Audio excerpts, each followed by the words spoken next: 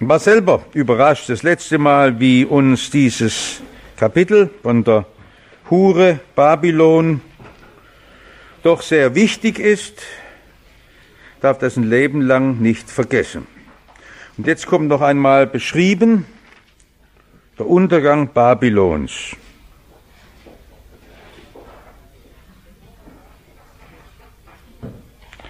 Danach sah ich einen anderen Engel herniederfahren vom Himmel, der hatte große Macht und die Erde wurde erleuchtet von seinem Glanz. Und er rief mit mächtiger Stimme, sie ist gefallen, Babylon, die Große, und ist eine Behausung der Teufel geworden und ein Gefängnis aller unreinen Geister und ein Gefängnis aller unreinen Vögel und ein Gefängnis aller unreinen und verhassten Tiere. Denn von dem Zorneswein ihrer Hurerei haben alle Völker getrunken und die Könige auf Erden haben mit ihrer Hurerei getrieben und die Kaufleute auf Erden sind reich geworden von ihrer großen Üppigkeit. Und ich hörte eine andere Stimme vom Himmel, die sprach, geht hinaus aus ihr, mein Volk, dass ihr nicht teilhabt an ihren Sünden und nichts empfangt von ihren Plagen, denn ihre Sünden reichen bis an den Himmel und Gott denkt an ihren Frevel, bezahlt ihr, wie sie bezahlt hat, und gebt ihr zweifach zurück nach ihren Werken, und in den Kelch, in den sie euch eingeschenkt hat, schenkt ihr zweifach ein, wie viel Herrlichkeit und Üppigkeit sie gehabt hat, so viel Qual und Leid schenkt ihr ein. Es kommt eine Äußerung, die schon toll zeigt, weil diese Hure Babylon eine sehr sichere Lebensweise hatte. Sie spricht in ihrem Herzen, ich throne hier und bin eine Königin und bin keine Witwe und Leid werde ich nicht sehen. Darum werden ihre Plagen an einem Tag kommen, Tod, Leid und Hunger, und mit Feuer wird sie verbrannt werden, denn stark ist Gott, der Herr, der sie richtet. Und es werden sie beweinen und beklagen die Könige auf Erden, die mit ihr gehurt und geprasst haben, wenn sie sehen werden den Rauch von ihrem Brand, in dem sie verbrennt. Sie werden fernab stehen aus Furcht vor ihrer Qual und sprechen, weh, weh, es ist ein Schreckenschrei. Du große Stadt Babylon, du starke Stadt, in einer Stunde ist dein Gericht gekommen. Und die Kaufleute auf Erden werden weinen und Leid tragen um sie, weil ihre Ware niemand mehr kaufen wird. Gold und Silber und Edelsteine und Perlen und feines Leinen, es wird alles aufgezählt, und Purpur und Seide und Scharlach und allerlei wohlriechende Hölzer und allerlei Gerät aus Elfenbein und allerlei Gerät aus kostbarem Holz und Erz und Eisen und Marmor und Zimt und Balsam und Räucherwerk und Myrrhe und Weihrauch und Wein und Öl und feinstes Mehl und Weizen und Vieh und Schafe und Pferde und Wagen und Leiber und Seelen von Menschen. Und das Obst, an dem deine Seele Lust hatte, ist dahin, und alles, was glänzend und herrlich war, ist für dich verloren. Und man wird es nicht mehr finden. Die Kaufleute, die durch diesen Handel mit ihr reich geworden sind, werden fernab stehen aus Furcht vor ihrer Qual, werden weinen und klagen. Weh, weh, du große Stadt, die bekleidet war mit feinem Leinen und Purpur und Scharlach und geschmückt war mit Gold und Edelstein und Perlen, denn in einer Stunde ist verwüstet solche Reichtum. Und alle Schiffsherren und alle Steuerleute und alle Seefahrer und die auf dem Meer arbeiten, standen fernab und schrien, als sie den Rauch von ihrem Brand sahen, wer ist der großen Stadt gleich? Und sie warfen Staub auf ihre Häupter und schrien, weinten und klagten, weh, weh, du große Stadt, von deren Überfluss reich geworden sind alle, die Schiffe auf dem Meer hatten, denn in einer Stunde ist sie verwüstet. Vers 8 ist einem Tag, jetzt geht es auf eine Stunde sogar zusammen. Freue dich über sie, Himmel, und ihr Heiligen und Apostel und Propheten, denn Gott hat sie gerichtet um euretwillen. Und ein starker Engel hob einen Stein auf, groß wie ein Mühlstein, warf ihn ins Meer und sprach, so wird in einem Sturm niedergeworfen die große Stadt Babylon und nicht mehr gefunden werden. Und die Stimme der Sänger und Saitenspieler, Flötenspieler und Posaunenbläser soll nicht mehr in dir gehört werden. Und kein Handwerker irgendeines Handwerks soll mehr in dir gefunden werden. Und das Geräusch der Mühle soll nicht mehr in dir gehört werden. Und das Licht der Lampe soll nicht mehr in dir leuchten. Und die Stimme des Bräutigams und der Braut soll nicht mehr in dir gehört werden, denn deine Kaufleute waren Fürsten auf Erden, und durch deine Zauberei sind verführt worden alle Völker, und das Blut der Propheten und der Heiligen ist in ihr gefunden worden, und das Blut aller derer, die auf Erden umgebracht worden sind. Es geht also immer um die Kernfrage, was ist gemeint mit dem Wort Babel, Babylon? Was hier beschrieben ist schon angedeutet in den vorigen Kapiteln. Babel wird nicht dreimal zerstört, sondern wir haben immer gesagt, man muss die Filmtechnik beachten. Es wird angekündigt und nachher sieht man es im Teil plötzlich, wie das dann sich vollzieht. In Kapitel 14, Vers 8 war es schon gezeigt, wie der Engel kommt und ruft, sie ist gefallen, Babylon, die große Stadt, denn sie hat mit dem Zorneswein ihre Hurerei gedrängt alle Völker. Aber weil das so ein wichtiges Ereignis ist, ist das in Kapitel 18 nochmal ausführlich beschrieben. Es handelt sich ums gleiche Geschehen. Wir haben immer gesagt, ihr müsst aufpassen mit dem Zeitablauf, dass er nicht den Zeitablauf probiert, denn das ist in der Offenbarung immer wieder unterbrochen, verschieden, zurückgeblendet. Es geht um den Fall Babels, der in Kapitel 14, Vers 8 angekündigt war, der auch im Kapitel 17 angekündigt ist, wo dieses Bild noch einmal deutlich gezeigt wird. Das haben wir letztes Mal besprochen, diese Gestalt. Deshalb kurz, wer ist Babel?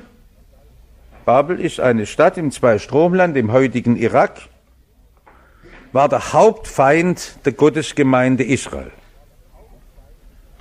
Sie finden im Alten Testament ganz häufig Babel erwähnt, immer mit schweren Androhungen des Gerichtes Gottes. Babel war Inbegriff der Weltmacht.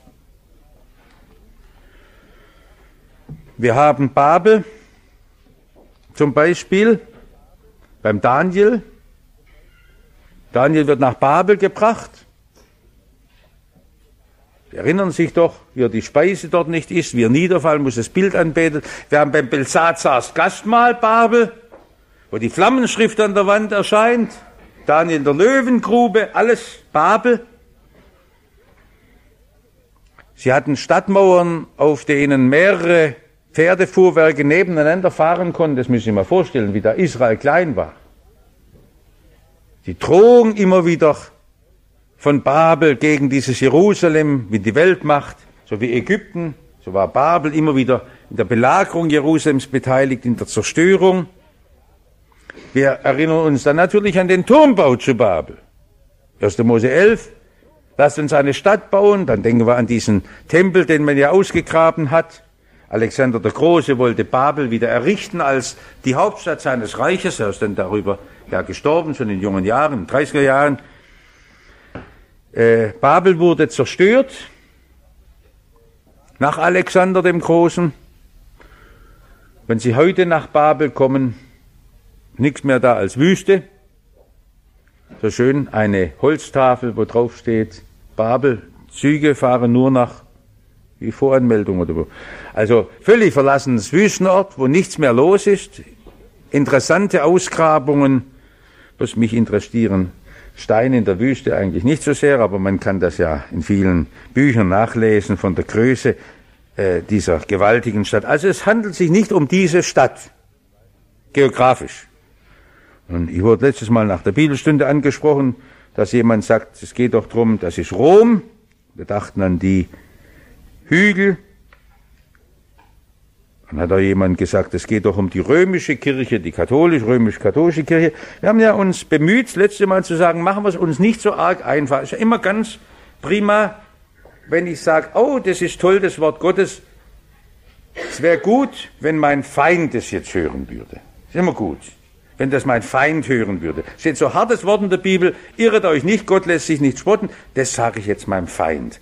Nein, es ist immer gut, wenn man das Wort Gottes auf sich bezieht. Und ich bin überzeugt, dass jeder Christ sich fragen lassen muss, wie viel haben wir vom Geist Babels an uns? Wenn einer meint oder eine christliche Gruppe, sie könnte sich davon freisprechen, dann wird's kritisch, dann ist ernst. wenn wir nicht den Geist der Buße und der Bereitschaft haben, uns hier im Wort Gottes immer zu fragen, Herr, bin ich's? War der Geist, den der Herr wollte. Bußbereitschaft, und zwar immer.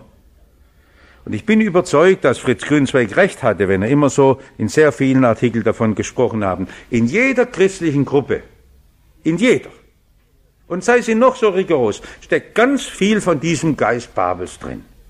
Denn wir wollen in der Welt groß werden. Wir wollen in der Welt etwas gelten. Das ist ja ganz klar. Jede Gruppe, die sich sammelt, das liegt in unserem menschlichen Wesen drin. Schon das, was 1. Mose 11 steht vom Turmbau. Lasst uns einen Namen machen. Jetzt kann er sich ja gleich einschließen und das Licht ausmachen. Er will ja irgendwo Leute erreichen, er will ja auch bauen. Schon bei jeder Evangelisation ist ein falscher Zungenschlag drin. Das kann ich gar nicht vermeiden, dass ich sage, ich möchte da Leute sammeln, wir wollen da was Größeres machen, wir wollen uns selber ins rechte Licht setzen.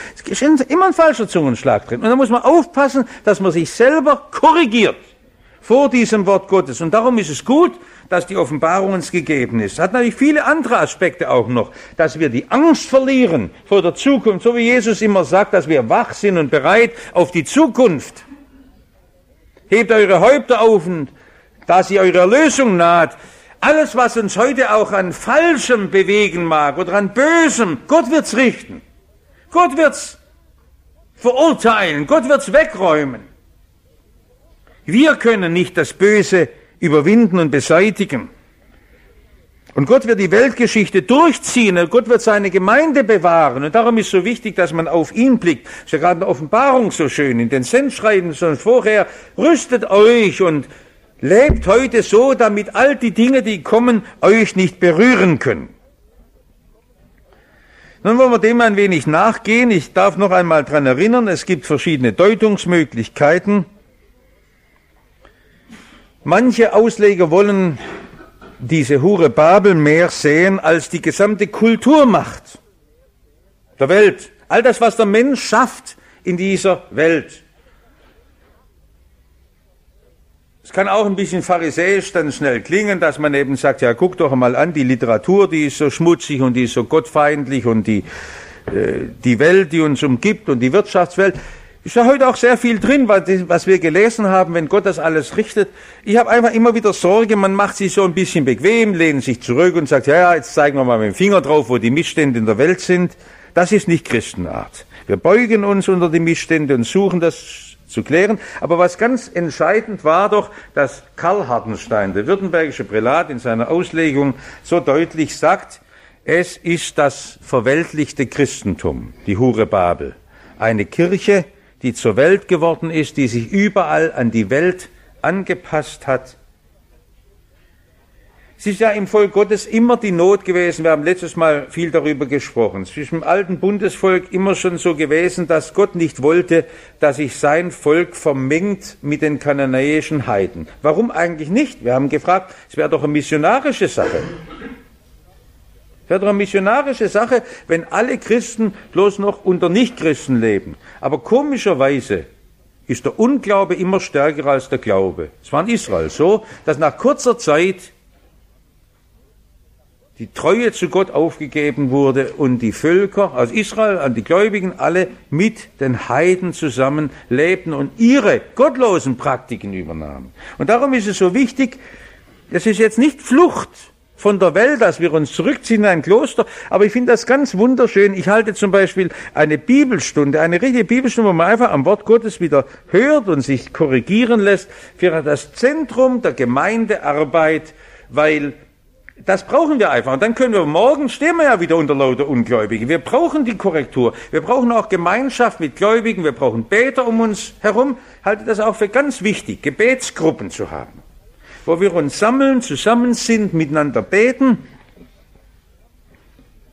Haben Sie jemanden, der für Sie betet, mit Ihnen betet? Ich finde das immer auch ein Angebot, dass wir es hier vor der Bibelstunde haben. Ich habe ja oft schon gedacht, ob wir nicht als die Bibelstunde so abschließen sollten, dass wir einfach am Tisch dann einfach in kleinen Gruppen miteinander beten. Aber ich will niemanden drängen. Aber vielleicht sind wir zu vorsichtig, weil viele sagen, es täten wir dann doch gut, dass wir alles ein bisschen auch hineingestoßen wird. Aber das ist so eine Bereicherung, wenn wir unsere Nöte miteinander, ganz natürlich und auch nicht lang, aber das ist so wichtig, wir brauchen die Stärkung der Gemeinschaft. Und da steht so viel auch in den Worten Jesu, wie wichtig das ist, dass wir Gemeinschaft miteinander haben, um uns zu rüsten. Und deshalb ist es eine große Not, dass zu allen Jahrhunderten die Christen sich vermengt haben mit der Welt. Und jetzt müssen Sie dran denken, wie bezeichnet Jesus diese Welt?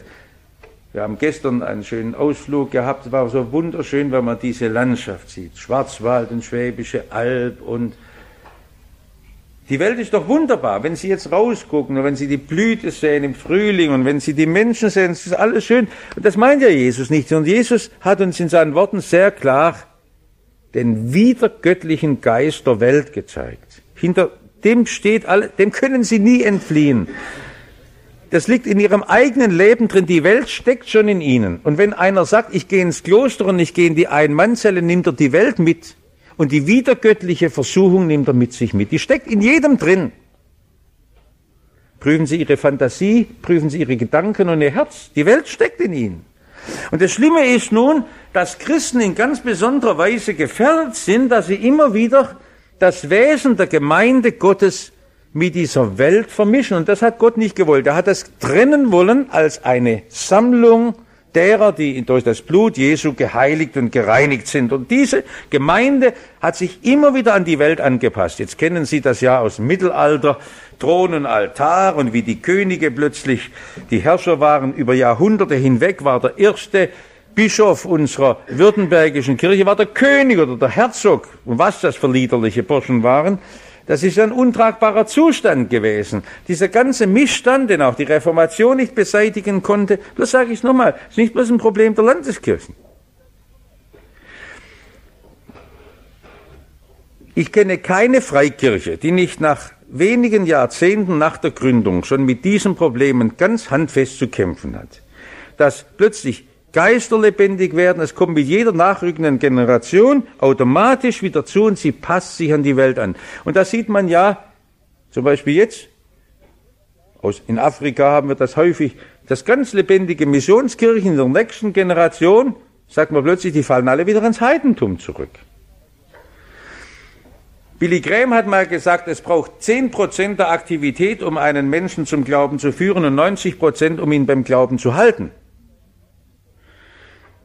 Deshalb bin ich auch dagegen, dass man immer bloß Evangelisation macht. Das ist eine ganz wichtige Sache, auch gläubige Leute im Gehorsam Gottes zu halten, sie weiterzuführen und sie auch dort zu stärken im Glauben, weil wir uns immer wieder an allen gottlosen Unsinn anpassen. Und ich möchte jetzt ganz bewusst nicht über Fehlentwicklungen unserer Zeit reden, die uns gerade vielleicht bedrängen.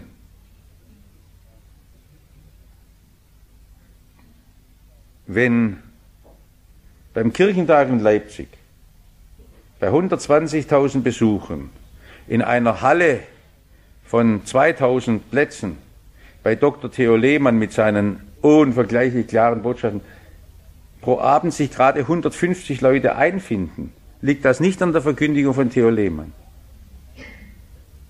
Und es ist kein Zeichen für Wahrheit, wenn dann irgendwo bei feministischer Theologie und Homosexualität und lesbischer Liebe und Segnen die Hallen überfüllt sind. Die Wahrheit lässt in jeden Fußtritten zählen. Und es ist immer wieder die Frage, es gibt einfach eine Atmosphäre oft. Wenn Sie in Stuttgart eine Abstimmung machen, das ist ja überhaupt bei so Umfragen dann immer blöd, was wollen die Leute hören? Würden Sie nicht fürs Evangelium entscheiden, eine kleine Minderheit. Aber so war es ja schon bei Jesus, wo sie wegliefen. Die Wahrheit kann man nicht mit Abstimmung demokratisch erheben. Weil diese Welt einen wiedergöttlichen Drang hat. Und deshalb ist jetzt so wichtig zu sehen, dass dieses Wesen, dieser Vermixung, jetzt nehmen Sie es, ob Sie als Kulturwelt das sehen, ob Sie es mehr sagen als, wie Hartenstein das sagt, die verweltlichte Christenheit, die sich durch alle Kirchen hindurchzieht, dieses Huren, dieses sich verbünden mit allen möglichen Gedanken. In unserer Zeit ist das ja dramatisch geworden, das muss man schon sagen, wie in unserer Zeit heute die Vermischung Christentum und wiedergöttliche Mächte in einer unheimlichen Weise Wirklichkeit geworden sind. Ich erlebe das ja immer wieder, wie Leute fast entsetzt sind und sagen, ja, aber die Gebote Gottes gelten doch für uns nimmer und als Christ kann man doch sowieso alles tun und Gott hat uns dennoch lieb und so. Wie da eine völlige Verkehrung da ist. wenn eine amerikanische Zigarettenindustrie 600 Milliarden zahlt, weil sie nicht deutlich geworben hat auf der Werbung und gesagt hat, dass man krank werden kann ja jeder wissen. Wer ein Auto kauft, muss wissen, dass er damit gegen eine Wand fahren kann oder in den Alpen auch einen Abhang runterfahren kann. Aber beim Zigarettenrauch hat jeder gewusst, was los ist. Trotzdem sagen wir, nein, die hätten es noch deutlicher draufschreiben müssen. Welche Schuld tragen alle Christen, dass sie nicht deutlicher ihre Mitmenschen gewarnt haben? Das ist nämlich noch viel mehr, als dass man beim Zigarettenrauchen krank werden kann. Dass wenn man Gott nicht die Ehre gibt, dass man verloren ist. In der ganzen Schrift so eindeutig, wie Jesus gesagt hat. Wie Jesus geweint hat vor Jerusalem. Da geht es noch um ganz andere Summen als um 600 Milliarden. Und ich denke manchmal, ich würde auch noch gern ein paar Witzle mehr machen, aber das, was Gott sagt, hast es klar und deutlich gesagt, dass keiner sich entschuldigen kann. Das ist nach allem, was die Schrift sagt, eindeutig. Oder die ganze Schrift, die Bibel, ist Lug und Trug. Nach allem, was die Schrift sagt. Beim Hesekiel, dass Gott sagt, ich will es von dir fordern, Prophet, hast du es gesagt, dem Gottlosen, wo Bekehrung nötig ist. Wie die Worte Jesu eindeutig sind, normalerweise in der Bergpredigt und überall, die Vermengung der Kirche heute und der Christenheit heute mit der Welt ist unentschuldbar. Und das macht dann gar nichts aus, ob paar sagen, die sind ein bisschen radikal und die sind, wir wollen nach der Bibel leben, ganz simpel. Wollen wir gar nichts sonst. Wir wollen gar nichts anderes als nach dem Wort Jesu. Mir nachspricht Christus unser Held, dem wollen wir nachgehen, wie wir am Sonntag gesungen haben. Und keinen anderen Weg wollen wir einschlagen. Wollen wir niemand richten und niemand verurteilen, sondern sagen, einen anderen Weg kann ich niemand raten. Und ich kann mir nie denken, dass man auf einem anderen Weg zum Heil kommt, als auf den mit den Worten Jesu im Gehorsam nach.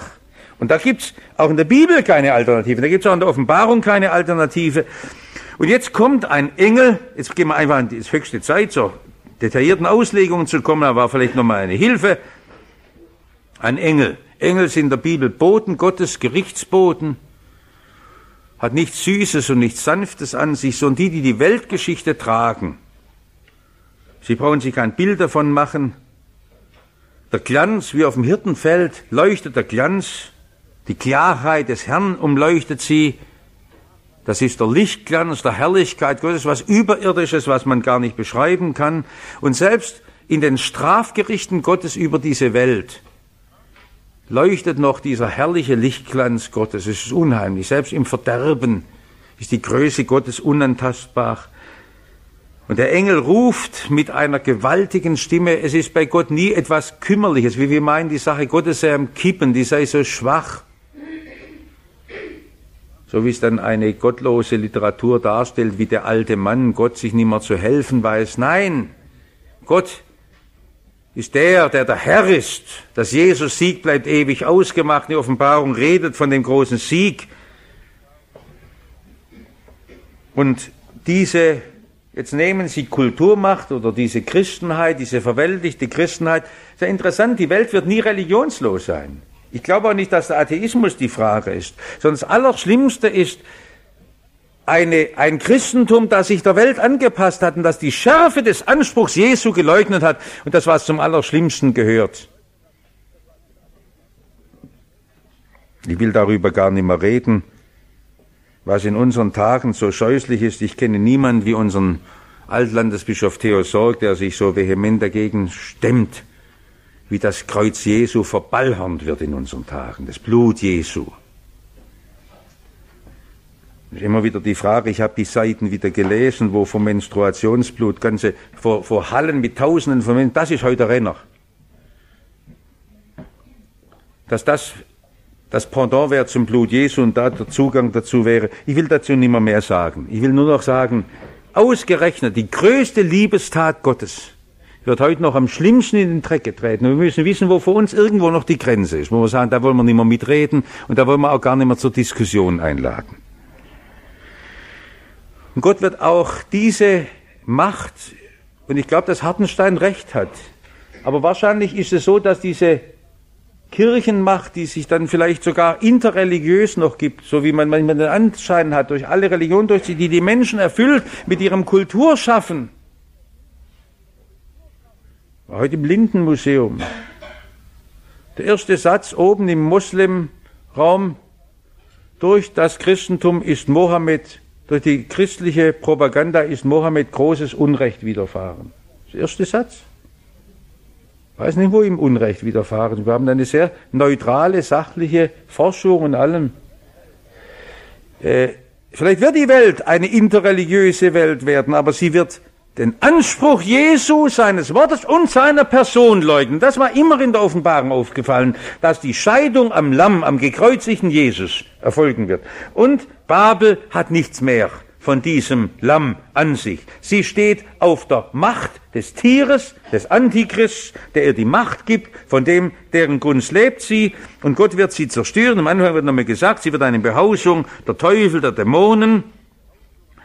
Und dann die Völker sind von dem Zorneswein ihrer Hurerei, das ist ja gerade ihrer Triebhaftigkeit, ihrer Wildheit getrunken. Sie haben sich bezaubern lassen von dieser Macht.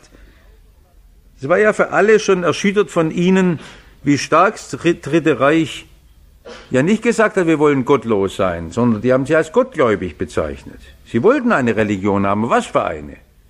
Es waren immer die Religion, es waren immer das Alte Testament, das war wirklich das Judenbuch und immer das christliche Wort und immer so. Wir müssen immer wieder sehen, die Mächte dieser Welt, die wollen irgendwo noch ein Christentum, aber eins, das sie nicht richtet. Und das ist in unserer Zeit am allerschlimmsten. Und Sie kennen das auch, wie schwer da durchzukommen ist im Gespräch, wir sind doch alle irgendwo christlich und wir meinen es doch alle irgendwo recht. Und dieser Geist, den die Bibel mit Hurerei bezeichnet, ganz im Gefolge von den Propheten, die es hineinlassen in die heidnischen Religionen und überall mitmachen. Und es hat sogar den Handel durchdrängt und durchdrungen, die Kaufleute auf Erden. Und es ist eine Kapitalfrage gewesen, eine Geldfrage. Sie sind reich geworden mit ihrer großen Üppigkeit. Lesen Sie mal vom Mittelalter. Und das Mittelalter liegt nicht bloß hinter uns, wie Kirche sich gegeben hat in dieser Form. Da muss man nichts mehr dazu sagen. Was ich finde, wir müssen es heute sehen und heute sagen, haben wir noch den Mut, wieder Gemeinde Jesu zu sein, auch den Spott zu tragen. Warum? Bloß weil man Jesus in die Fußstapfen tritt. Arme, kleine, schwache Gemeinde zu sein. Verfolgte Gemeinde zu sein. So wie heute vielleicht Christen sich in Persien sammeln oder in Libyen, die gar nicht rausgucken dürfen aus ihren Häusern. Gemeinde Jesu, wie war die Urchristenheit? War der Kreis, der sich um Jesus gesammelt hat. Und dann kommt der Ruf, der gilt uns heute. Geht hinaus aus ihr, mein Volk, dass ihr nicht teilhabt an ihren Sünden und nichts empfangt von ihren Plagen. Es hat ja viele immer wieder bewogen zur Kirchenspaltung, gerade dieses Wort. Es gibt auch bei Paulus ein Wort, 2. Korinther 6, das genauso heißt. Und es ist immer wieder die Frage, wo ist der Punkt? Ich kenne eine ganze Reihe Christen, die sich vorgenommen haben und sagen, wenn die Segnung der homosexuellen Paare kommt, werde ich austreten. Bloß werden Sie immer wieder die Erfahrung machen, Sie können die Punkte, jetzt dürfen die Punkte setzen, wie Sie wollen. Ist immer die Frage, wo treten Sie hin? Sie treten immer wieder in die Welt hinein. Sie müssen gucken, dass Sie gläubige Gemeinschaft um sich haben, das ist ganz wichtig. Aber es ist immer auch bei allen Spaltungen so gewesen, dass die Kirchen, wie ich eben schon vorher sagte, sie werden über kurz oder lang immer wieder das Gleiche haben. Auch in Amerika sieht man das ganz genau, und wie dann nach 100 Jahren plötzlich das alte Übel wieder dort auftritt. Viel wichtiger ist, dass wir uns innerlich trennen. Deshalb geht es immer nicht um die äußeren Formen, und deshalb wissen Sie, wie wenig wichtig mir die Fragen sind, wo Sie Ihre organisatorische Zugehörigkeit haben. Mir ist ganz arg wichtig, dass wir uns nicht bei dem vermischen, was heute an Lästerungen Christi umlaufen und an Ungehorsam dem Wort gegenüber salonfähig geworden ist, dass ihr nicht teilhabt an ihren Sünden und nichts empfangt von ihren Plagen. Und das ist eigentlich was Wunderbares immer gewesen. Mich hat das beglückt, wie auch in sehr wüsten Kirchen Gottes Güte Erweckung geschaffen hat. Ich habe in dem Buch Jenseits der endlosen Meere das vorne beschrieben, wie in England diese Missstände waren, wo der eine Rechtsanwalt Blackstone gesagt hat, er hat Predigten analysiert und man hätte nicht gewusst, ob im Hinduismus oder im Buddhismus mehr christliche Botschaft drin ist, als in dem, was er gehört hat. Das war um 1700 in England. Und diese schrecklichen Missstände und dass dort Gott immer wieder, wo ein paar Christen Jesus gehorsam waren und ihm gefolgt sind, Erweckung geschehen ist. Das möchte ich den jungen Leuten immer wieder sagen. Mit der Trennung der Organisation war es noch nie anders. Oder wie in Württemberg in den dunkelsten Zeiten der Geschichte, als die Herzöge so liederlich geherrscht haben und die ganze Kirche durchtränkt war. Und da war da plötzlich im alten Schloss auf der Kanzel ein Hofprediger, der sich selber zuerst mal bekehrt hat, der vorher auch nur von den Sternen gepredigt hat. Und dann hat er dem Herzog die Bekehrung gewünscht. Und dann ging's natürlich los, der Aufregung. Aber es ist Erweckung draus entstanden. Wie ein Ludwig Hofacker gepredigt hat, das müsste man mal ausführlich erzählen, in einer Zeit, als wir einen König hatten, einen ganz problematischen König, den Wilhelm I. Gerade was seine Moral anbelangt hat. Und wenn er von den sittlichen Missständen unserer Zeit redet, waren Leute, die einfach gemerkt haben, das Wort Gottes fordert uns zu einem alternativen Lebensstil auf, wir wollen ernst damit machen. Und dieses Wort hat plötzlich durchgeklungen, obwohl es bloß von Rieningshausen kam oder von der Leonhardskirche da unten. Weil das Wort bekräftigt war durch die Realität des auferstandenen Christus. Und da mache ich jedem Mut. Ich würde immer wieder behaupten, es kann alles noch so zerstört sein. Fangt an, macht einen Hauskreis und bleibt ihr beim Wort und seid Zeugen Jesu und lebt es in eurem Leben konkret und praktisch. Gibt es auf einmal eine Revolution. Und ich habe das sogar erlebt, dass das in der katholischen Kirche auch passiert, bei allen Missständen. Da war plötzlich nicht mehr von Reliquien die Rede, wenn da Bibelkreise entstanden sind. War, wie wir die erste Evangelisation Heaven in Stuttgart hatten, damals auf dem Schillerplatz und wir hatten die Mitarbeiterschulung, haben wir uns sehr gefreut, wie aus der Pfalz ein katholischer Priester teilnahm und sagt, nichts anderes machen wir in unserer Gemeinde. Alles andere ist mir unwichtig. Der wollte an der Mitarbeiterschulung teilnehmen und sagt, Parzani, das ist für mich ganz wichtig, war katholischer Priester. Da wunderbar, wenn Erweckung geschieht und nicht, weil sie evangelisch werden, dann geht es gar nicht um die Gruppe, sondern es geht um die Bibel und es geht um Jesus Christus und um seine Gemeinde. Und deshalb dieses Hinausgehen kann ich nie so verstehen, als ob etwas erreicht wäre, indem ich die oder jene Mitgliedschaft wähle, sondern es ist entscheidend, dass ich nicht teilhabe an den Sünden dieser schrecklichen Vermischung. Und dann kommt eine Aufforderung Gottes an diese Mächte, zahlt ihr heim, was sie gegeben hat. Und das Erschütternde, dass dieses Babel zertreten wird. Das, was mich auch immer wieder erschüttert. Es gibt ja so einen Spruch, wer für alles offen ist, der kann nicht ganz dicht sein. So ist ein bisschen. Wenn heute die Christen immer für jeden reden wollen, dann wird sie von niemandem mehr ernst genommen. Das ist ja interessant, dass selbst eine gottlose Welt einen Menschen ernst nimmt, der sagt, wofür er steht, und nicht einer, der sagt, du hast recht und du kannst auch noch und ich passe meine Situation oder mein Reden an dich an. Sie wird ja zertreten, weil sie keine Salzkraft mehr hat, diese Größe Babel. Wie viel Herrlichkeit und Üppigkeit sie gehabt hat, so viel Qual und Leid schenkt sie und wie sie da stolz war und sagt, mir kann niemand etwas. Zinzendorf hat einmal das Wort gesagt, alle evangelischen Christen sind sich einig, dass sie keinen Papst brauchen, aber dann setzen sie wieder 100 andere als Despoten und Tyrannen ein und nicht ihren Herrn Jesus Christus. Wird immer eine Not sein. Sind wir Gemeinde und ist das in ihrem Leben so, dass Jesus Christus ihr Herr ist, der allein uns bestimmt durch sein Wort? Wir brauchen keine falsche Sicherheit, wir wollen auch nicht auf die Geldreserven blicken. Die Missstände unserer landeskirchlichen Ordnung, die wollen wir gar nie verharmlosen. Eine Kirche, die vom reichen Gott redet und auf das Finanzamt baut, da stimmt was nicht. Ist gar keine Frage. Das ist so ein Missstand. Bloß, was mich immer wieder freut, dass diese Kirche ein so klares Bekenntnis hat, auf das wir verpflichtet sind, auf nichts anderes. Wenn Sie Ihr Gesangbuch zur Hand nehmen, wenn es bloß heißt in der Landesverfassung, allein die Schrift, reformatorisches Bekenntnis, und dann ist so wunderbar, dass wir diesen Raum ausnutzen und sagen, so wollen wir Gemeinde bauen. Und da soll unser Schwerpunkt liegen, und das wollen wir ganz offen sagen, auch in dieser Spannung. Denn im Moment können wir es nicht ändern. Denn das möchte ich auch allen sagen, die sagen, ja bitte, ich kenne viele Leute, die sagen, warum bist du noch nicht ausgetreten? Sag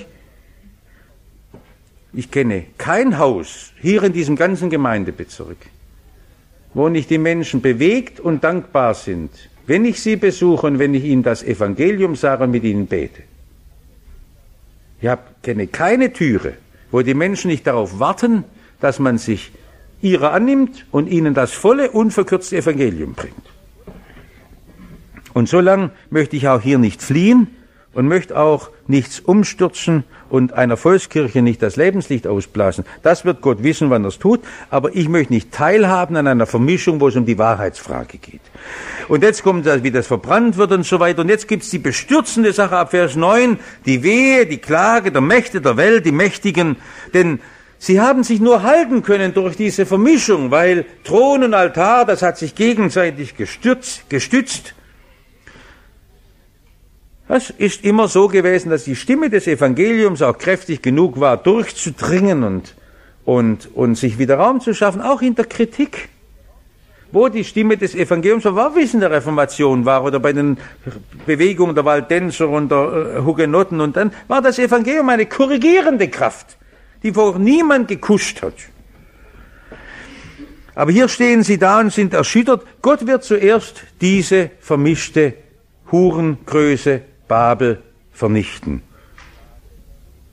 Und dann vor seiner Wiederkunft. Die Kaufleute werden weinen, das ganze System bricht auseinander, niemand wird mehr kaufen können. Und ab Vers 12 ist nun alles aufgezählt. Der ganze Plunder.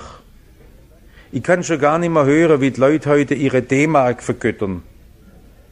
Und weil der Euro, ich weiß nicht, ob das stimmt. Ich weiß einfach, so viel Volkswirtschaft habe ich von meinem Vater noch mitbekommen, der ein leidenschaftlicher Währungstheoretiker war und auch viele Zeitungsartikel immer geschrieben hat. Mein Vater war immer ein Anhänger der reinen Goldwährung. Natürlich ist das das Beste. Aber ich glaube, dass sowieso das alles Ordnungen unserer Welt sind. Und Sie werden einmal sehen, wo Sie Ihre Sicherheit gehabt haben. Das reden wir ja ganz offen.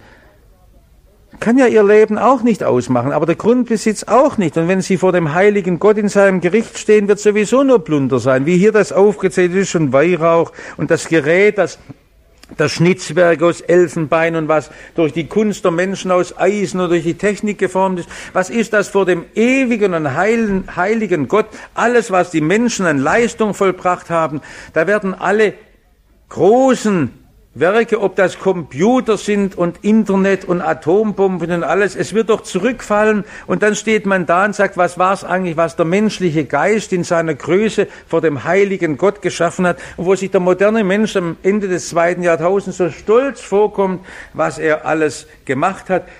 Wenn man es immer wieder so mit der Offenbarung liest, denke ich immer wieder, sind wir eigentlich sehr weit davon weg, dass wir schon merken, es ist nur Plunder in unserer Hand und alles schon wertlos geworden. Und wenn wir sagen, ohne Gott ist doch alles sowieso sinnlos. Und wie lange ist mein Leben überhaupt noch? Bin ich auch im 60. Leben. Aber wie viel Zeit hatten wir denn noch? Und auf was wollen wir denn noch warten? Sondern die große Zukunft gibt uns doch Gott. Und es kann mir doch nichts Irdisches irgendwas geben. Und wenn ich ein Haus habe mit 100.000 Zimmern oder ein Auto hat mit 100.000 PS, wo will ich denn fahren? Was will denn Lebenserfüllung sein und mein Essen? Oder was ist denn mein Leben? Was kann mir denn all das geben, was Fortschritt noch ist? Was ist denn das alles, wenn ich mein Leben nicht begreife, dass ich stille sein darf vor Gott und mein Leben heute Abend in seinen Frieden hineinstellen darf. Weiß, ich bin sein Kind und er sucht mich. Und das kommt vielleicht ganz kurz, dass er mich ruft, der gute Hirte, dem ich gehöre, der mich durchs finstere Tal führt. Das ist Christenhoffnung und Christenglauben, der Schatz, den wir haben. Und das zerfällt alles, Vers 17, in einer Stunde ist das alles verwüstet. Unsere Städte, so wie wir es im Krieg erlebt haben, das hat mein Leben geprägt. Dass man in der Kalverstraße noch auf so einem kleinen Gänglein laufen konnte, so ein Hennepfädle, alles in die Trümmer drin, rechts und links. Und wie da die Lokomotive gefahren sind und die Trümmer am Vase gefahren haben, wie man der Scherbellino errichtet hat auf der Flieger. Unsere Stadt, wie da oben noch die große Steinlinie, ich zeige so gern den Enkel da, das war mal eine große Bank, musst du vor, alles zusammengefallen. Wo sind die Leute, ja? Die waren drunter, wie alles es zerfallen ist im Nu. Was ist das, was wir haben? Wie das Geld nichts mehr wert war, unsere Reichsmark, wie das bloß noch Papierscheine waren, Ich habe als Kinder immer Monopoly gespielt mit einer alten Inflationsschein. Also soll, dass man da 100 Millionen gehabt hat in einem Geldschein. Das so als so ein tolles Kindererleben gewesen. Monopoly ist ja ein unsittliches Spiel mit diesen Riesenmiete, die da eingetrieben werden und so, wie da gewuchert wird. Aber dann noch mit diesen Geldscheinen, das echt zu spielen. Wir haben es dann selber das noch gemalt. Aber dass man das merkt, das zerfällt alles und die Schiffsherren und die Steuerleute sind da. Denn die wissen eigentlich noch, die Christen müssen uns der Weg weisen. Die Anklage wird einmal viel schlimmer kommen als bei der Zigarettenindustrie. Ist einfach lächerlich. Ich nehme die Leute nicht ernst. In Amerika sagen sie nicht gewusst, wie gefährlich das Rauchen ist. Aber das ist schlimm. Die Leute, die das Evangelium nicht gekannt haben und die heute in einen Gottesdienst kommen und denen dann irgendwie ein Cent von der Politik erzählt wird und die im Grunde nicht das hören, was zum Leben und Sterben für sie zu wissen nötig ist, die im Religionsunterricht bloß verführt werden mit irgendwelchen Menschenmeinungen, da wird man so bitter. Denn was tun denn die Leute, die hier irgendwo in eine Schule gehen? Also wo hören die denn das Wort, für das sich zu leben lohnt? Und darum ist das so ernst, wie dieses Gericht hinweggeht und sie schreien, die Schiffsherren, und es tut ihnen natürlich nur leid, wie das, die Welt bricht zuerst darin auseinander, weil irgendwo die Christenheit muss noch das Ferment gewesen sein. Aber ich kann genauso sagen, so Helmut Frey legt es ja so aus, dass er sagt, dass vom christlichen Geist durchdrängte Kultur schaffen. Ja? Was bleibt denn noch übrig, wenn letztlich die letzte Sinngebung wegfällt? Manche Kultur hält sich ja nur noch über Wasser, indem sie das Christentum lästert. Und mit dem Spott darüber. Aber sie schrien, weinten und klagten und sie sind verzweifelt. Und erst dann kommt nach dem allem werden sie selber zerfallen und die Welt wird untergehen. Vers 20 nochmal ein Vers, freue dich. Gemeinde, dein Weg hat der Herr anders vor. Der Herr führt seine Gemeinde hindurch. Es ist einfach schön, wenn man dann die Bibelworte nimmt. Fürchte dich nicht, ich habe dich erlöst, ich habe dich bei deinem Namen gerufen, du bist mein. Die wacht manchmal nachts auf und dann hat man irgend so einen wirren Traum gehabt und ist fast schwermütig oder erschrocken. Denke ich immer wieder, wenn mich bloß so schwere Gedanken erwarten würden beim Sterben, da wäre schon die Hölle. Bin immer wieder froh. Da liegt meine Frau neben mir, das ist was ganz anderes, da ist wieder Friede da. Und ist doch schön. Woher nehmen Sie die Gewissheit, in welches Licht Sie treten? Ich kann es nur nehmen aus dem konkreten Wort Jesu, auf den ich blicke, der mir zugesprochen hat. Und das ist so fest. Entweder ist Jesus der gerissenste Betrüger aller Zeiten, oder er ist der Heiland der Welt, wie es sonst keinen gibt. Und da darf ich mich freuen als Gemeinde. Freue dich, Himmel und die heiligen Apostel und Propheten. Gott wird das richten, auch alle Verdrehung. Wir können das nicht richten in dieser Welt. Wir können die Lüge und diese Verdrehung nicht richten. Es kommt ja nachher noch einmal von diesem Blut der Heiligen und der Märtyrer. Wie viel treue Prediger haben ihr Leben verloren. In der Bartholomäusnacht sind 20.000 Zeugen des Evangeliums allein umgebracht worden. Nichts weiter haben sie getan, als das reine Evangelium in einer Zeit der machtbesessenen Kirche verkündigt. Wenn man das, ich habe es Ihnen von der Salzburg erzählt, und was, wie viele treue Zeugen sind vertrieben und haben ihr Amt verloren und allem. Und wenn man das sieht, auch in der kommunistischen Verfolgung, übrigens in China sind jetzt wieder einige schlimme Verhaftungen passiert bei der Hausgemeinde. Es bedrückt uns sehr. Und immer wieder, wo auch es im Namen Jesu geschehen, im Kommunismus in China nicht, aber auch in anderen genauso. Eine Machtkirche, die nie Widerspruch erduldet hat. Ist ja ganz interessant. In unserer Kirche, wo niemand aufschreit, wenn Jesu Name gelästert wird. Wo niemand aufschreit, selbst wenn einer Jesus als alles Mögliche darstellt, ist man ganz empfindlich, wenn Menschen nicht die nötige Ehre gegeben wird. Es geht fast einher. Und an dem können Sie immer merken, wie falsch alles ist. Dabei würde ich immer sagen, wenn einer über eine irdische und über einen Oberkirchenrat und über einen Bischof was Böses sagt, das müssen wir ja sagen, aber über Christus darf man nichts Böses sagen. Ja, eigentlich der Test. Und noch einmal, das Bild, ein Mühlstein wird hineingeworfen, und wenn wir das noch schon fertig machen, so ein bisschen länger geworden, aber es war vielleicht ganz wichtig, mal so Klarheit noch, weil ich ja aus dem Kapitel 22 wieder dran komme. Der Sturm, der das Babylon niederwirft und nicht mehr gefunden wird und die Stimme der Saitenspieler und der Flötenspieler und der Posaunenbläser wird nicht mehr gehört werden und kein Handwerker. Irgendwo fehlt der Lebenssinn. Es ist ganz erschütternd, was noch als Zeichen kommt, was in dem Augenblick, wenn Babel fällt, da merkt man erst, was die Welt doch gehabt hat. Die Stimme des Bräutigams und der Braut wird nicht mehr gehört werden. In einem alten Kommentar steht von Hagdorn, ich glaube so im letzten Jahrhundert, da steht drin, in der letzten Zeit wird es so sein, es werden keine Ehe mehr geschlossen, die Leute werden bloß noch wild zusammenleben. Die Stimme des Bräutigams und der Braut wird nicht mehr gehört werden. Ich weiß nicht, ich will nicht zu viel reinlegen, Sie wissen, ich habe immer ein bisschen Angst, dass wir so einengen. Aber hören Sie die Schrift und sagen Sie, es ist ein gefährliches Zeichen, wenn das, was das Schönste war, das Bündnis der Liebe und der Treue und der Wahrhaftigkeit nicht mehr da ist.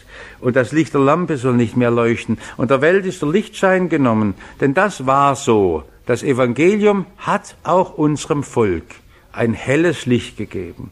Und das hat fast jeder begriffen einmal in unserer Volksgeschichte, was ein Matthias Claudius ist. Und was auch ein Volkschristentum war. Mit der ganzen Dürftigkeit. Das Walte Gott helfen kann mit einem Schulgottesdienst. Und man hat es vielleicht gerade gesehen, in ganz verwirrten Zeiten, bis hin in Kriegszeiten und in Zeiten der Diktatur, wie Leute noch eine Ahnung gehabt haben, dass das Leben von Gott kommt. Und wenn es nur um ein Liedvers, um ein Bibelwort war, was man behalten, wenn es alles zerstört ist, dann wird das Licht ausgehen in der Welt. Und da steht noch einmal Vers 24 von